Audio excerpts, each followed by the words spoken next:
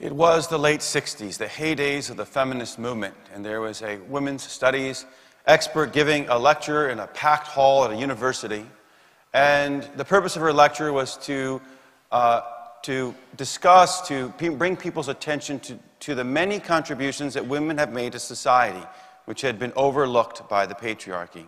And so she would describe several of these, and then she had a refrain. She would say, "Where would man be today if not for woman?" Well, about halfway through her talk, she said that refrain again. "Where would man be today if not for woman?" And a voice came from the back of the hall saying, "He'd be in the garden eating strawberries." The Garden of Eden represents the original harmony that humanity had with God, with each other, and with nature. And our first parents were put to a test. And it's described as this tree in the center of the garden, the tree of the knowledge of good and evil.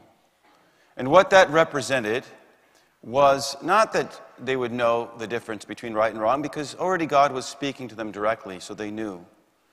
But rather, the power to determine for themselves good and evil. This was the temptation. And so Satan, who's described as a subtle creature, the serpent, begins to sow doubt, questions, and then he directly contradicts the Word of God. And then he lies to them about what will happen. And so he says to them, first, "Did God really say? And then you certainly will not die, and then you shall be like gods." There's a formulation of this that was put out in the 1990s by the U.S. Supreme Court. At the heart of liberty is to define one's own concept of existence, of meaning, of the universe, and of the mystery of human life. This was in the Supreme Court decision that was affirming abortion rights. It was this idea of radical self-determination, which would allow for us to kill our children. It is a temptation to assume for ourselves the prerogatives of God, to create a reality of our own choosing and not accept what God has given us. Many have decided they can create a reality apart from God's word, but even apart from reason and common sense. We see this very clearly in transgender ideology. Now, what is being said in transgender ideology is that someone, a male, can have feelings that they are the other sex, and that those feelings are determinative, that their body should be mutilated, that others should have to go along with this self-understanding. And this is obviously wrong. Now, this is something that follows decades after the beginning of the sexual revolution. So that's when this process starts. You see, God has clearly given us a purpose for our sex, for being male and female, and for the act of sex, to unite a man and woman in lifelong marriage and to make babies. The church has always believed that romantic love is good, that sex is good, that marriage is good, that children are good, and that God means for these to go together. But in the sexual revolution, we decided we would separate these from each other. And we would decide for ourselves what the meaning and purpose of sex was. And so we see in the transgender ideology a radical rejection of the reality that God has given us. We know what God has said. Male and female, He made them. We know when it comes overall to the purpose of sex, right? That a man leaves his father and mother and clings to his wife, and the two become one flesh. God says to them, "Be fruitful and multiply." But all these things that have been revealed to us in Scripture, we know through common sense and through biology.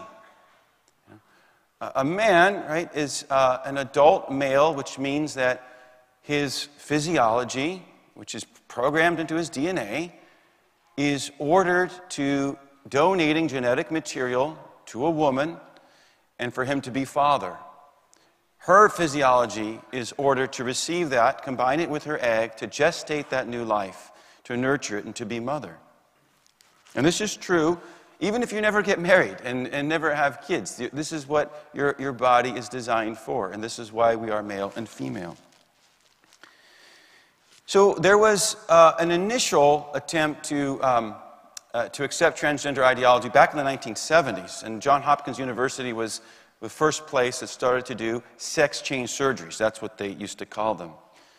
And there's a man named Dr. Paul McHugh who was the head of psychiatry at Johns Hopkins University, so he was involved in doing the psychiatric evaluations of candidates for surgery. And initially he went along with it, but over the years he studied and followed up with the people who went through the surgery. And he saw, in fact, that while initially they were happy with this change, that they actually had higher rates of suicide than pre-surgery people who struggled with this gender confusion. We should be sensitive to people who have confusion about their sex, of course. But sadly, our promotion of this ideology has caused many more children who would never have questioned their maleness or femaleness to begin to have these questions. We can see this. The stats clearly show this. There was very, very few people who were experiencing this before, and now there are many, many more. So we're actually creating this problem. It's coming from the outside. What Dr. McHugh found, actually, is that this really is an issue of the mind not accepting the body, and so through mental and spiritual kinds of love and therapy, this tension can be relieved, and people can come to accept their bodily reality. The solution is not mutilation of a person. So, we have come to accept this, and many of us actually are just afraid to challenge it because it's become this dominant belief that if you don't accept it, you're a hater or something like that. And this is actually very manipulative. There is a subtlety to this, and there's always a subtlety to temptation. This is what Satan does in the beginning, and we see him do it again with Jesus. And I want to look at the 3 temptations that Jesus undergoes. So the first thing that Satan says to him is, if you are the Son of God, turn these stones into bread. Now, Jesus hadn't eaten for 40 days.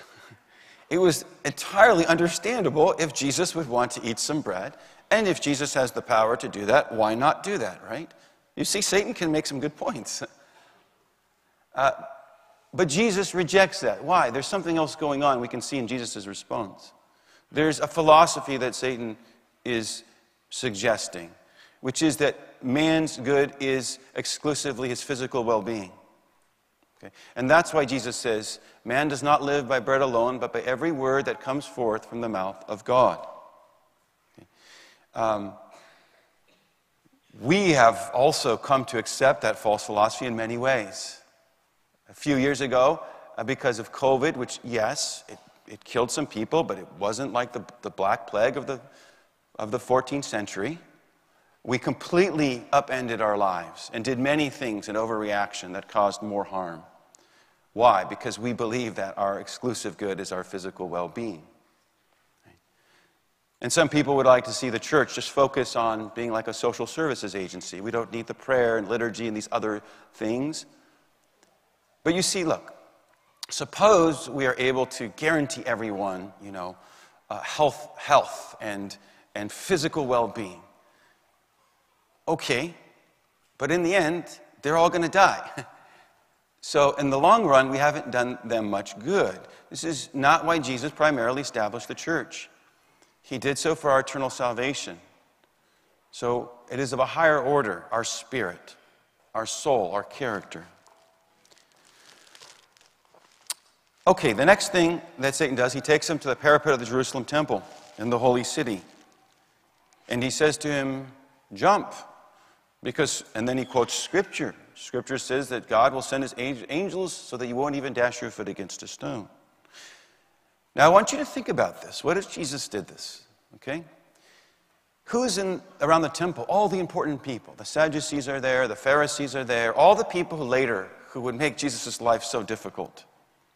So imagine he jumps off the temple, and he's suspended in the middle of the air in front of everybody. Before he even begins his public ministry. He'd pretty much get everyone to accept him as the Messiah, right? But Jesus First of all, Jesus responds by also quoting scripture from Deuteronomy. You shall not put the Lord your God to the test, which means you shall not demand that God prove his love for you by doing something. But you can say, okay, well, Jesus could have done this, but no, Jesus was called to be the suffering servant. He was called to save us not by some display of power or wonder, but rather through the gift of himself on the cross. And this can be a temptation for us as well. We would prefer quick, easy, flashy solutions to our problems instead of the self-emptying which marks true love, which is the embrace of the cross. Finally, Satan promises Jesus all the kingdoms of the world. And notice Jesus doesn't dispute that they are Satan's to give. Because human beings have joined Satan in rebellion against God, he has, in a sense, a kind of legal claim to all of this. And so Satan is saying, you don't have to fight me to take this back. I'll give it to you. One catch. You have to worship me. Jesus responds, he says, the Lord your God shall you worship, and him alone shall you serve. In our pursuit of something good, often we can choose means which themselves are evil. You've heard of the saying, the ends do not justify the means.